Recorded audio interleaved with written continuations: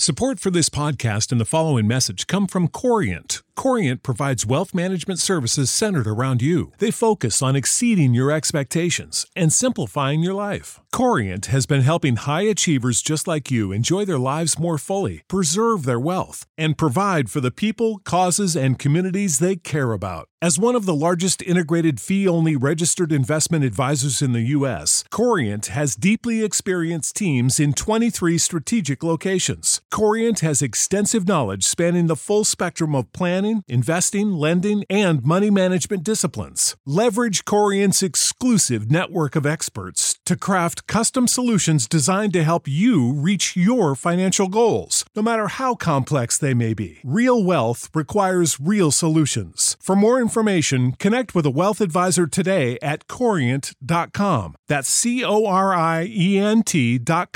Corient.com.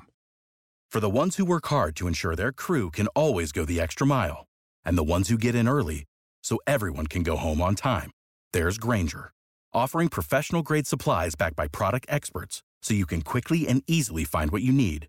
Plus, you can count on access to a committed team ready to go the extra mile for you. Call, click Grainger.com, or just stop by. Grainger, for the ones who get it done.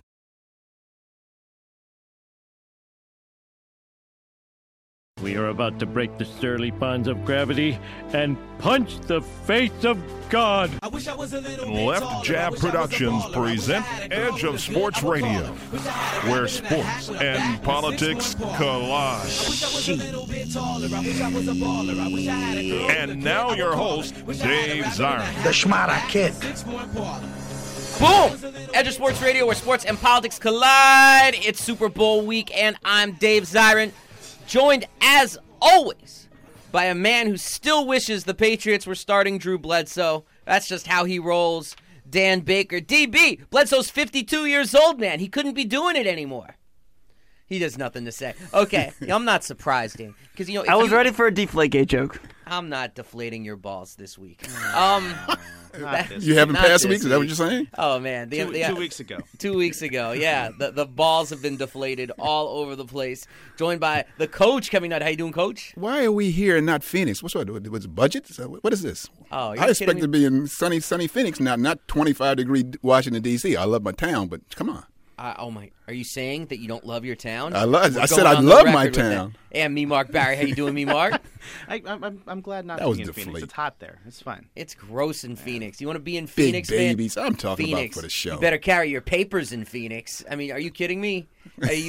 Like, everybody in this room right now could arguably pass for Latino in the right circumstances, especially with your little goatee that you got going on, Mark. Yeah, you got a little...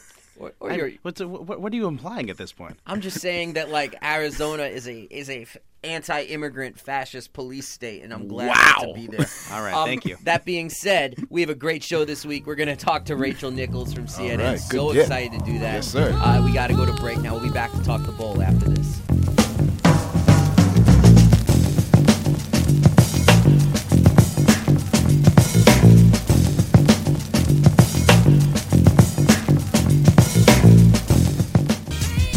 Edge of Sports Radio with Dave Zirin. We'll return after this.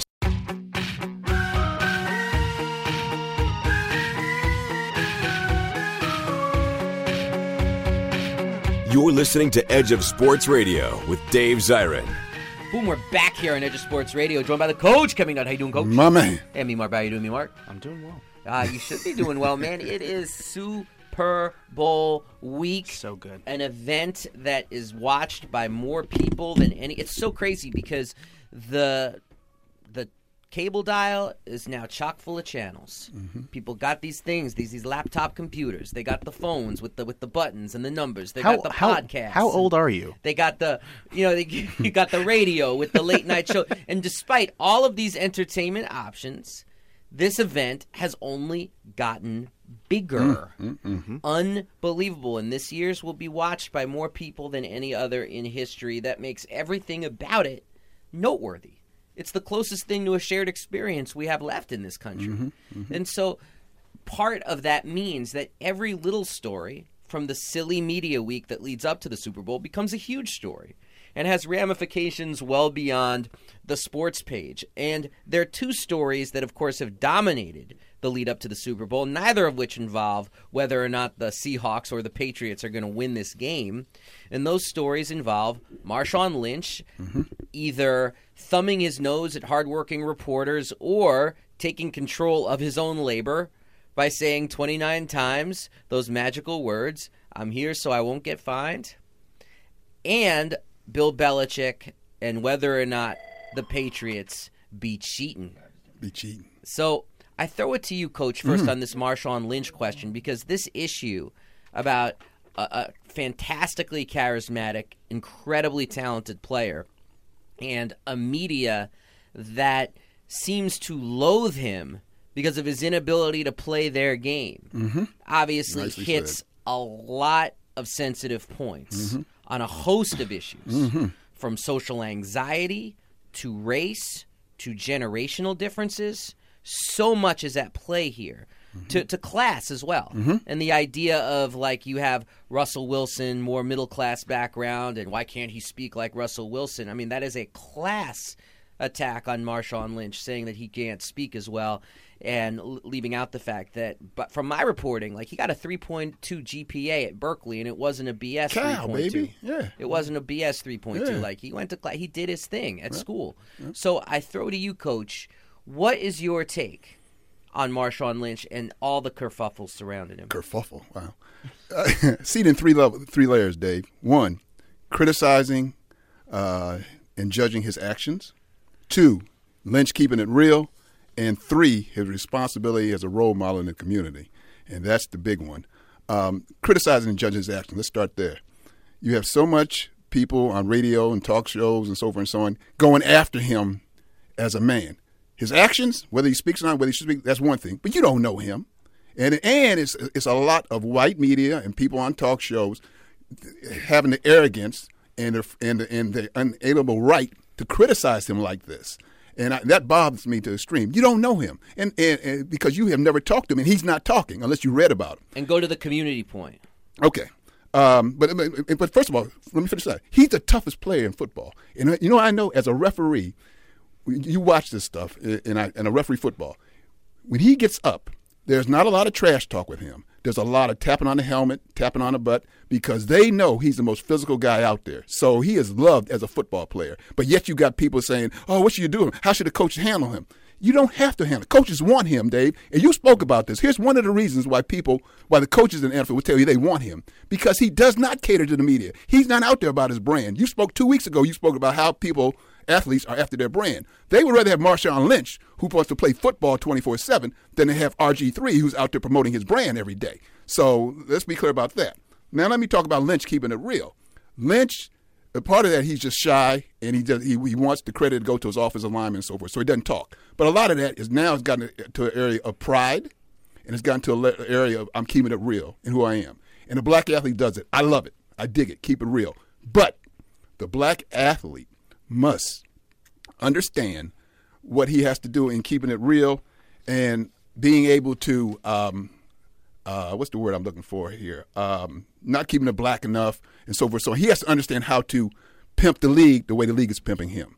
And he has to understand when to get off of his keeping it real and to capitalize on the league. So that's the other thing. And here's the big one, Dave, and I want your commentary on this one. His responsibility to the community. He's not talking. And he goes up there and he speaks at the podium and he just says whatever that line he repeated 29 times. Okay, that's cool. But here is something I tell kids from middle school to high school, coaching, referee, speaking. Especially black kids because they're reticent and they closed mouth. I force them to talk. I engage them. I ask them questions. I want them to critically think because I tell them your voice and your mind is going to carry you far more than a jump shot. And so when they see Lynch up there, I'm wondering, I'm hoping they've seen the total package of what they have to do and don't say, hey, that's cool. I want to be like that.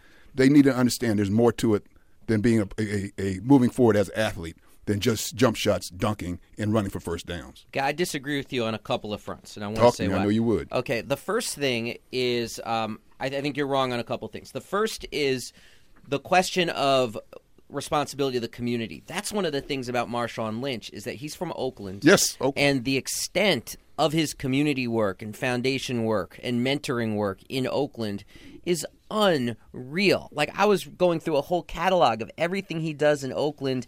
I mean, he grew up on very, very difficult streets in one of the most difficult cities in this country. And what he did was absolutely what he does is unbelievable. And I think think about it. If every athlete didn't care about or think about the community just in the abstract, but thought about the community very directly as where I am from and giving back to the specific blocks of streets where I am from, he's an A+. The kind of role modeling that he does that will actually matter. Not in the let me finish. Not in the big abstract matter, but very concretely matter. And so he should get credit for that. The second thing I would say about pimping the league is I would argue that he's doing just that. Because by saying those 29 things over and over again, I'm just here to get fined, he's getting more publicity, more ad time, more discussion than he would if he just said the same cliches. Like, what has Russell Wilson said this week? Nobody knows, because he says, well, we play one game at a time. Good Lord willing, we play one game at a time. Ho-hum. So it's a marketing gimmick? It's a marketing gimmick. Is that what you're saying? No, it's not just that it's a marketing gimmick. It's that people in this country, what they're attracted to, which old media doesn't understand, is authenticity.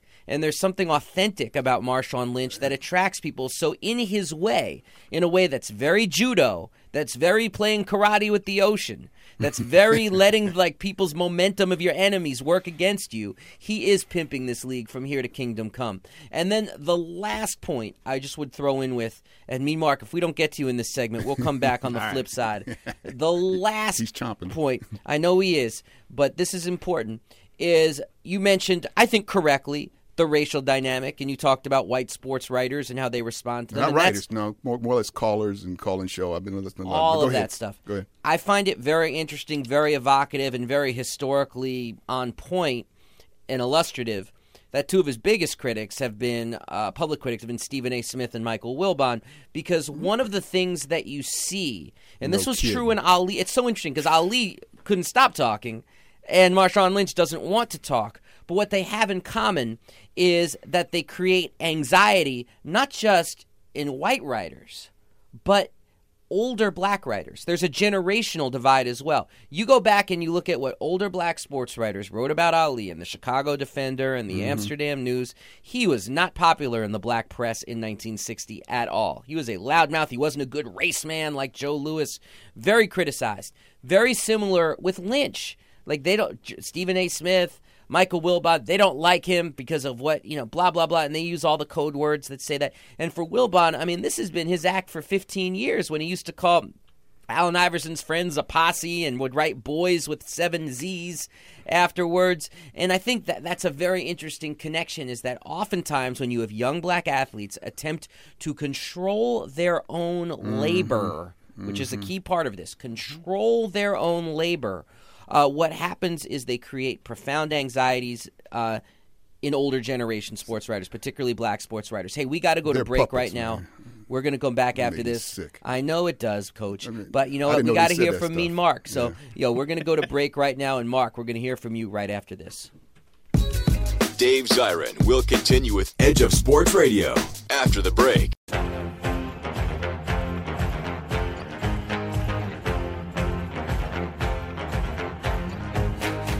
Dave Zirin returns on Edge of Sports Radio, where sports and politics collide. We are back here on Edge of Sports Radio and podcast. It is the Super Bowl show. We're going to be talking in a little bit to Rachel Nichols from CNN. Very excited about that. She'll be calling in from Arizona at the site of the Super Bowl. Me and Mark Barry, you had to play Marcel Marceau in that last segment.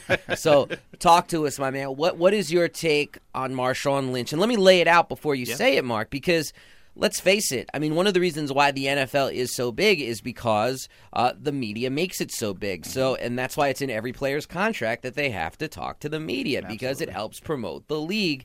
And yet here's Marshawn Lynch pushing against that, yet it's actually making it a bigger story. He's getting trashed by a lot of people, folk hero to other folks.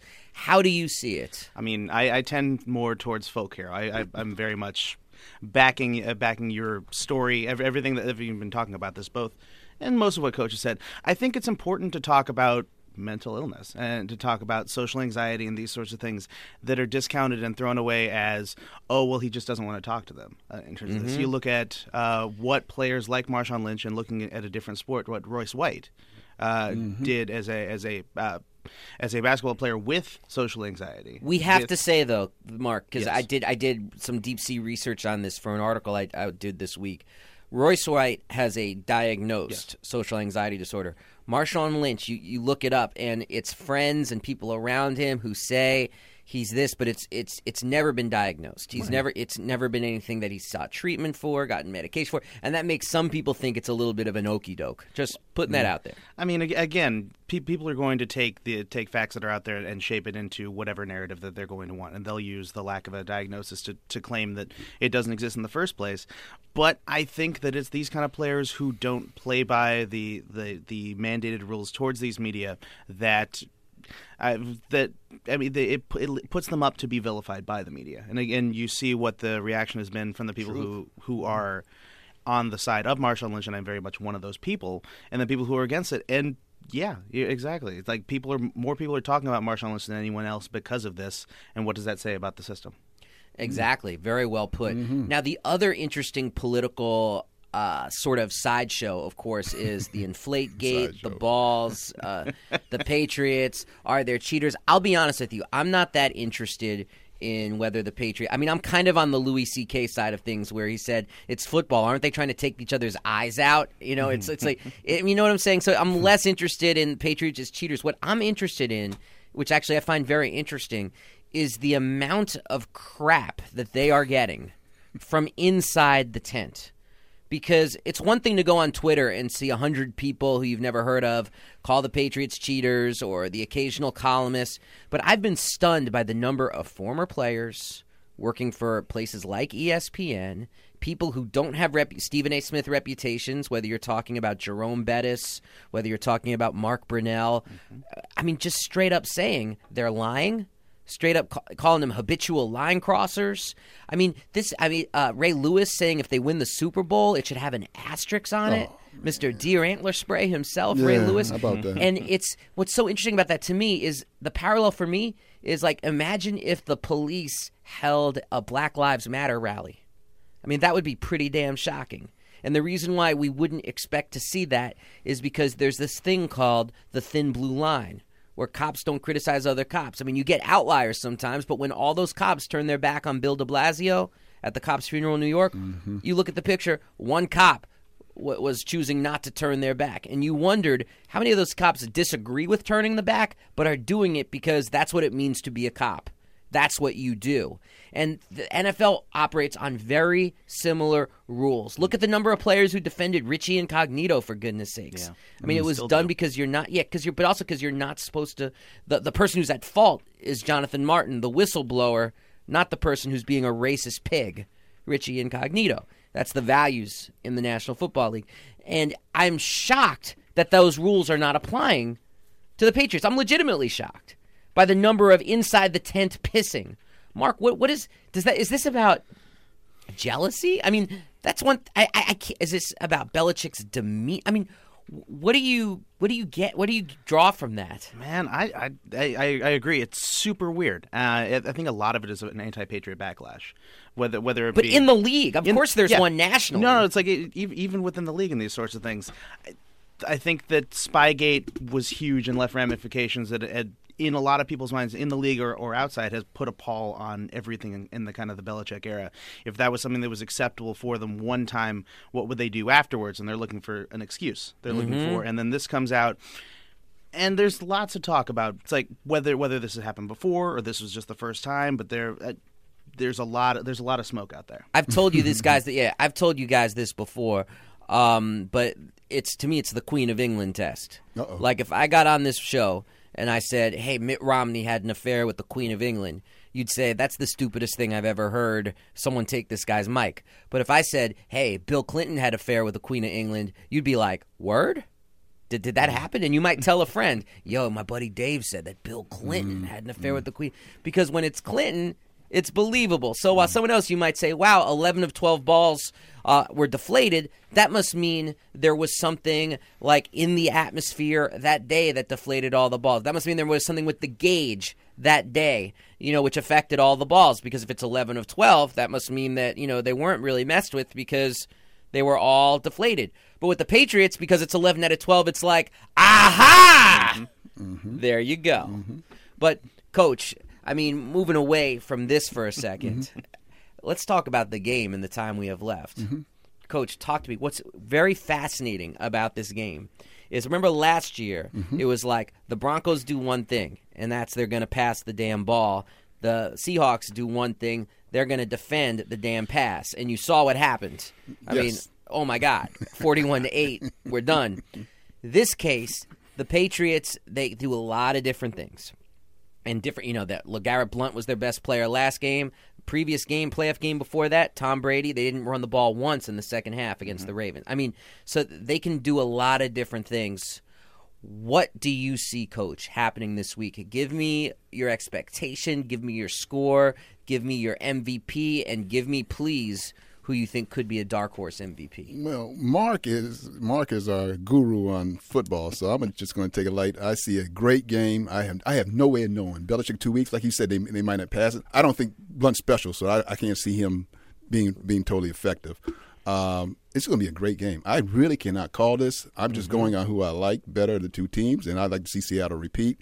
Seattle 28-24.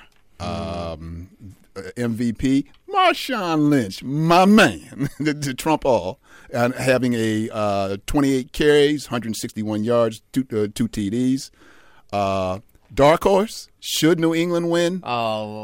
Should New England win? Dark horse MVP is Julian Edelman, because traditionally short receivers, small receivers, the intermediate guys get off against Sherman, who's dinged up, in the other corner. I can't forget his name. Leave it there. For the record, I so object to your dark horse being on the other team. Whatever. And the other cornerback is Lane, right? Yeah, Jeremy Lane. Jeremy Lane, and that name will come up again in a second. But go ahead. I think this is interesting. This is coming off of Russell Wilson's worst game as a profestional quarterback. Mm-hmm. People are talking about the comeback and the late fourth quarter and overtime.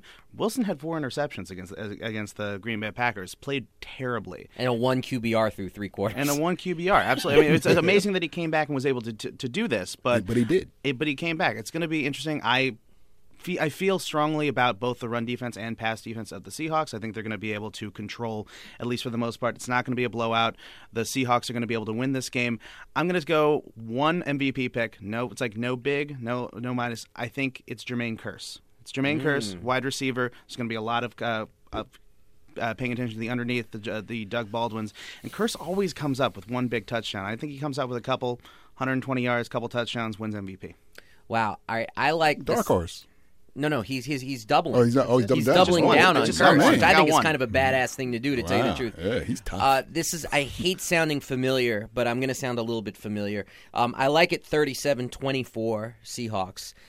I like the MVP. I really do think that this is going to be about the crowning of Marshawn Lynch. I think I think there is a narrative at play that isn't going to go anywhere. Marshawn Lynch, I like the idea, seriously, of them really running him. Like, I'm talking like 30 carries, 140 yards, like tough yards, 30 for 140, 2 touchdowns. He's your MVP. My dark horse is Jeremy Lane, because the thing about Sherman, he's unique. He's really unique in that you said Sherman he has trouble with small receivers, with Edelman and whatnot. But the thing about Sherman is he's not going to leave his spot on that side. Right. Unlike a lot of great corners, he doesn't trail the other best receiver. He just controls his one side. And Edelman moves all over the field. Lane is the one who they're going to try to test, even with Sherman a little bit banged up. And I could totally see Lane taking one to the house, playing killer defense, and winning the MVP if it's a defensive dominated game. And I think the utter dark horse of all things would be, can you imagine a world where Bobby Wagner is a back-to-back? And wasn't it Bennett was also MVP last year? Wasn't it co-MVPs? It was just Wagner. We're going to check. We'll be back after this with Rachel Nichols, and at the close, we'll tell you who was the MVP last year. Edge of Sports Radio with Dave Zirin. We'll return after this. 2, 3, 4.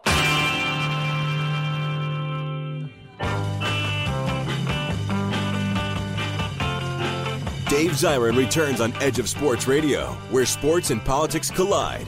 We are back here on Edge of Sports Radio, joined by the coach, Kevin Nutt. How you doing, Coach? All good, baby, all good. And me, Mark Barry. How you doing, me, Mark? So good. So good. Our next guest comes from the site of the Super Bowl. She is the Swiss Army knife of CNN/Turner Sports in that she does just about everything. So proud to have her on the show. So much to talk to her about. Her name is Rachel Nichols. Rachel, how are you doing?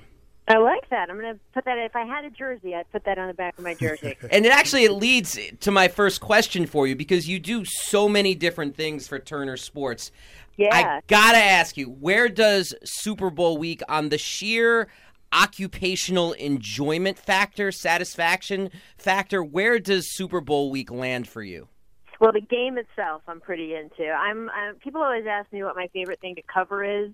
And I have to just cop to the fact that I'm a big bandwagon jumper, and I like wherever the action is right now. Mm-hmm. So there is no more of a place where the action is right now than the Super Bowl, right? I mean, it is the most watched television event we have in our country, more than entertainment, more than politics, and you know, it's the thing. And so since I like when there's a live event and you never know what is going to happen and there is so much on the line, Super Bowl's pretty much it for that, right? Yeah, and as a sports person, I mean, there's no event that brings out the sort of silly season more than the Super Bowl. I mean, you notice I said the game. I did not say right. the week. And so, but how is that, though? Because you're there to do journalism, and there's all of this fluff around you. How do you negotiate it to try to find the stories? What is that a tremendous challenge, or is it more like there's stories coming out of the wall, so it's actually very easy to find things to talk about and discuss?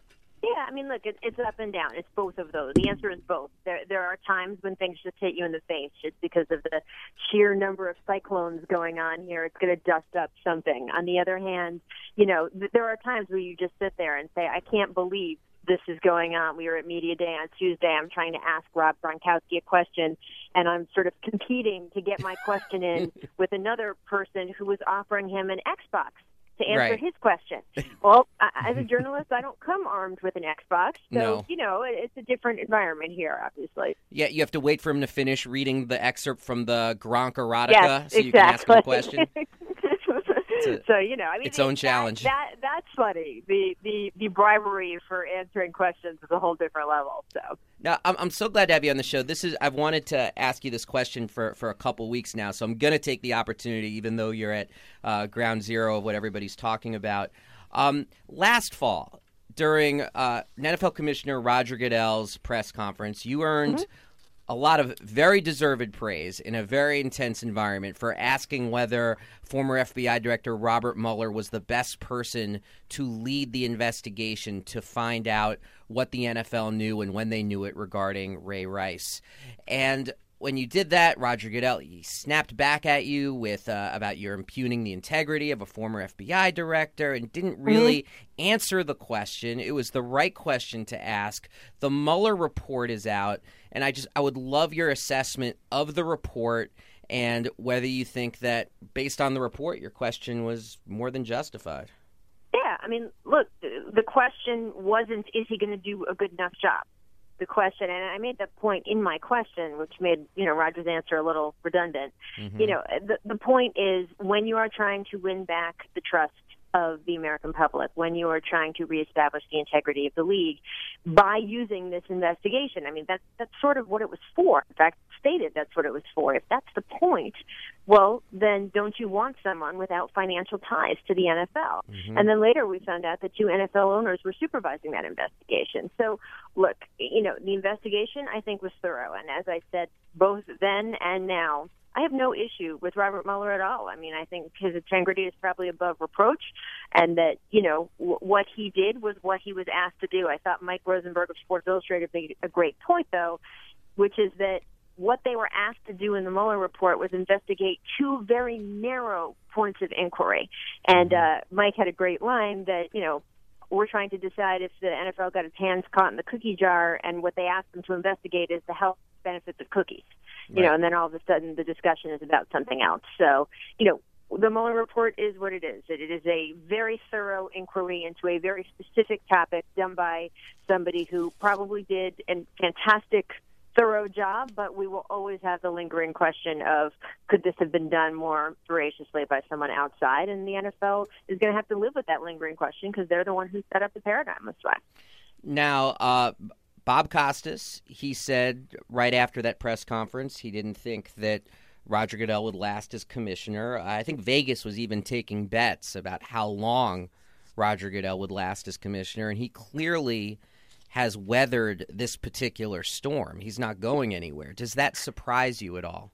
No, I mean, I was on TV that day saying that he will remain commissioner of the NFL. I mean, you have to understand what's important to the 32 people who employ him, and that is a lot different than what's important to the rest of the general public. He makes them more money than any of us can really even imagine or quantify. And it's not just the $9 billion in annual revenue. It's the ways that the paths to outside money that the owners have gotten. It's the limits on payouts that they've had to done. Think about the concussion settlement that his office was part of engineering the settlement for. The idea that there are all these concussions of all these years and that the cap of that initial settlement was $25 million per owner, I mean, they must have felt like they were getting away, with highway robbery at that point. Now, obviously, that concussion settlement has been revisited. But the fact that he can do those kinds of financial negotiations, the fact that he has, been able to preside over such exponential financial growth, it's the reason they paid him $44 million in his last reported salary package. And that tells you everything you need to know about how valuable he is to the owners. Now, I want to ask you a question. I asked a Hall of Famer, Darrell Green, earlier today, because Darrell Green is someone he played 20 years. He spanned Rozelle, Tagliabue, Goodell. It's kind of an amazing perspective that he brings to it because of that. Do you think the league would be better off if it just said, hey, we're a football league. There's a legal system to deal with issues such as domestic violence. There's a legal system that deals with issues such as improper taking of illegal prescription drugs and all these things like that, and just said, we play football. That's what we do. Instead of what the league tries to be, which is to say we stand for the shield. I never heard Paul Tagliabue talk about the shield. I'm almost positive that's a Goodell creation.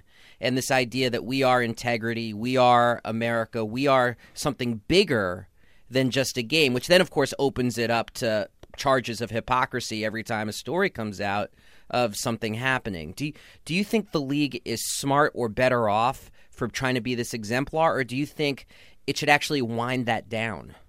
Well, I think it's realistic on their part because, let's face it, they are bigger than a game.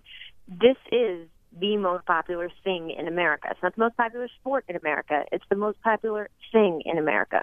We don't come together over religion. We don't all watch the same political shows. Not enough people vote to even register when you compare it to how many watch NFL games. This is it. This is where we meet as Americans. 80% of Americans watched an NFL football game last year. This Sunday's Super Bowl will be the highest-rated television show ever in American history. This is it. And the fact that we, as the public, as the ones who are spending the money, who are spending our time watching them on television, demand that they do get held to a higher standard, that they do get better, I'm okay with that. I'm okay with them acting as a corporation because they're a huge corporation, and any other corporation in America would not put a front-facing employee into the public eye after they've just committed a major crime. If you were the head of Apple, if you were the number 2 or number 3 or number 5 person at Apple, and you were supposed to give the keynote address at MIT or at some other sort of big conference, and you had just been arrested for beating your wife, I promise you Apple would pull that person from giving the keynote address and stick someone else up there. We're talking about front-facing employees of one of the hugest corporations in America, the most popular thing that we as Americans do. I am okay with us as the public holding them to the higher standard, and I'm okay with internally the NFL holding themselves to a higher standard. I think we should applaud them for that. I got it. But that also speaks to Goodell's continued employment, though, because one wonders if Steve Ballmer, for example, or if Bill Gates had been found to be at least in a series of conflict of interest around a series of crimes, would the board of directors of Apple say, you know what, you really can't be the face of this company anymore? Well, I think, we know enough about corporate America to know the answer to that, right? They employ people who make the money to the point that they can get away with it. Right. I think that's what we have found in this country.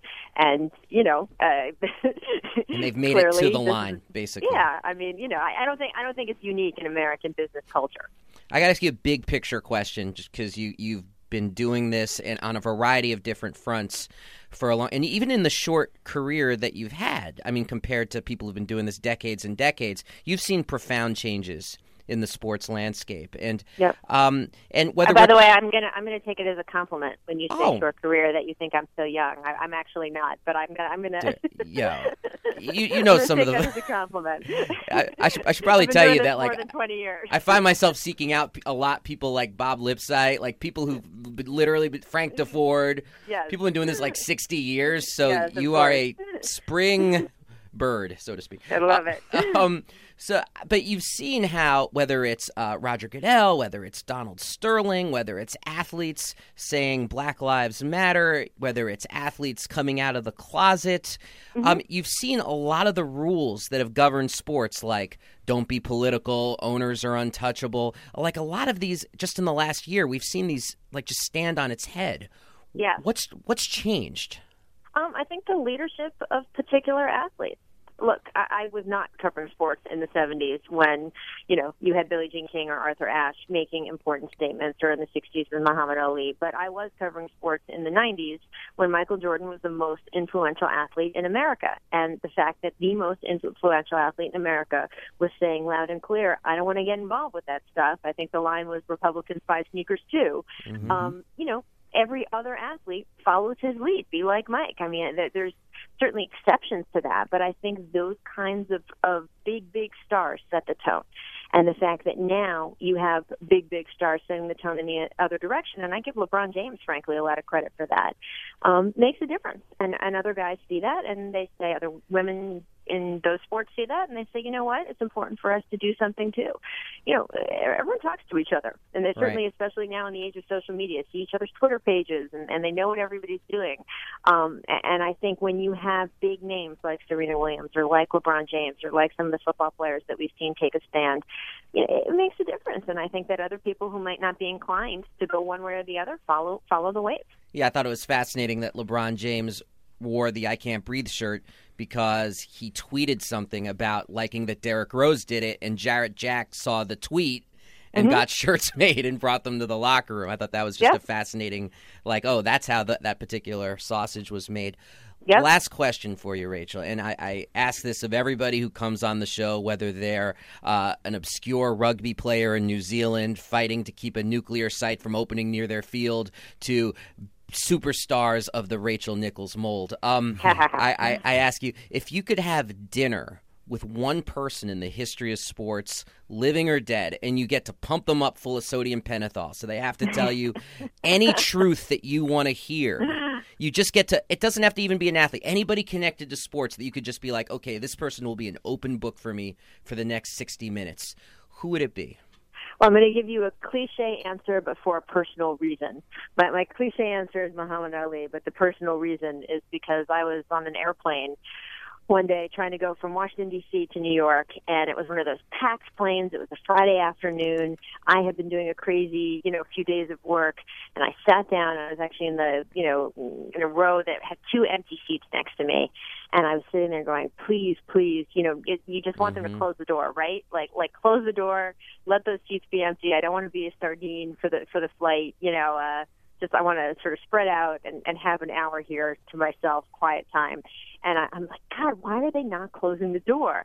And finally, 5 minutes after they were supposed to close the door, onto the plane walks Muhammad Ali and his wife, and they sit down next to me. And this was unfortunately after Parkinson's had sort of ravaged Muhammad Ali, and he was obviously completely there and funny and sort of participating as I spoke at length with his wife and, chiming in with funny sort of half words and sounds. But I have always wondered what that conversation would be like had he been able to be himself the way we all knew him to be. And that's definitely a moment for me that I wish I could sort of have a time machine moment on. And it was really special, of course, even in the moment, but would love to have a redo as well. Wow. That was awesome. as someone Great who would stuff. also give the Great cliched stuff. answer of Muhammad Ali. Great. Thank you very much for that. That was terrific. Hey, Rachel Nichols, we'll be watching your coverage of the Super Bowl on CNN. Please plug what you want to plug. Guys, we've got a special. I'm co-hosting with Dan Marino on Saturday at 4 o'clock Eastern Time. So tune in for that. You got myself and one of the quarterbacks who was there and thought he'd be back, and we'll certainly get his impressions on that and everything else breaking down the big game. So and please ask him about his love of Bikram yoga. He's a hot yoga aficionado. I think I'll lead with that. Yes, that's what America wants to know. Thank you. I'm doing some right now. It's a little hot. Thank you so much, Rachel. Appreciate it. Sure, guys. Have a great afternoon. Good luck at the bowl. That was Rachel Nichols, ladies and gents. Hey, we got to go to break right now. We'll be back right after this. Don't move. Dave Zirin will be right back with more Edge of Sports Radio.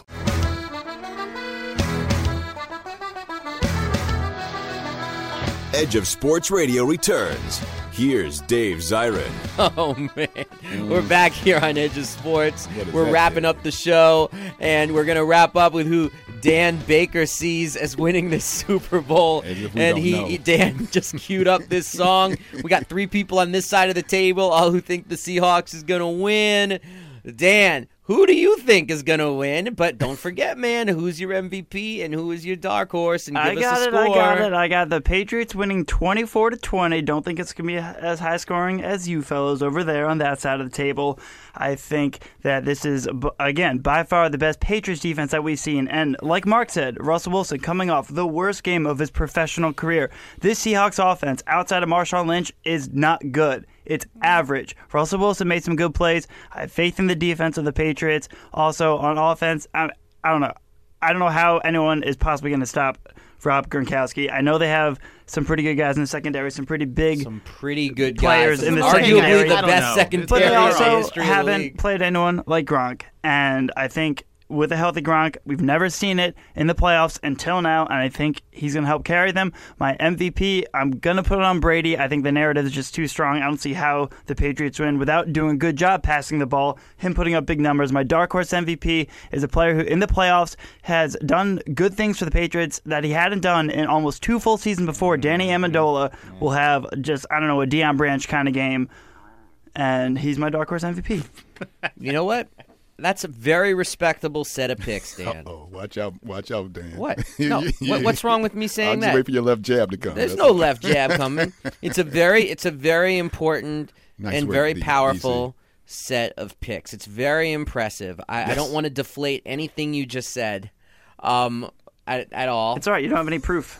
I don't want to deflate it. I think that No. I think the pounds per square inch of the pounds per square inch of that pick is unbelievable. Jack McCoy time. I think you've clearly spied on a lot of great stats that allowed you to grab that, and I think it's allowed you to.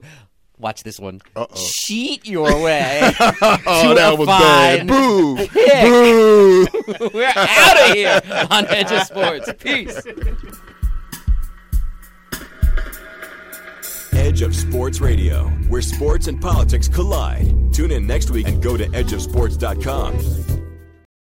For the ones who work hard to ensure their crew can always go the extra mile, and the ones who get in early so everyone can go home on time, there's Grainger, offering professional-grade supplies backed by product experts so you can quickly and easily find what you need. Plus, you can count on access to a committed team ready to go the extra mile for you.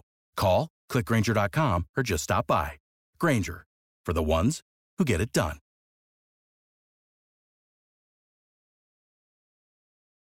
When you need mealtime inspiration, it's worth shopping Kroger, where you'll find over 30,000 mouth-watering choices that excite your inner foodie. And no matter what tasty choice you make, you'll enjoy our everyday low prices, plus extra ways to save, like digital coupons worth over $600 each week. You can also save up to $1 off per gallon at the pump with fuel points. More savings and more inspiring flavors make shopping Kroger worth it every time. Kroger, fresh for everyone. Fuel restrictions apply.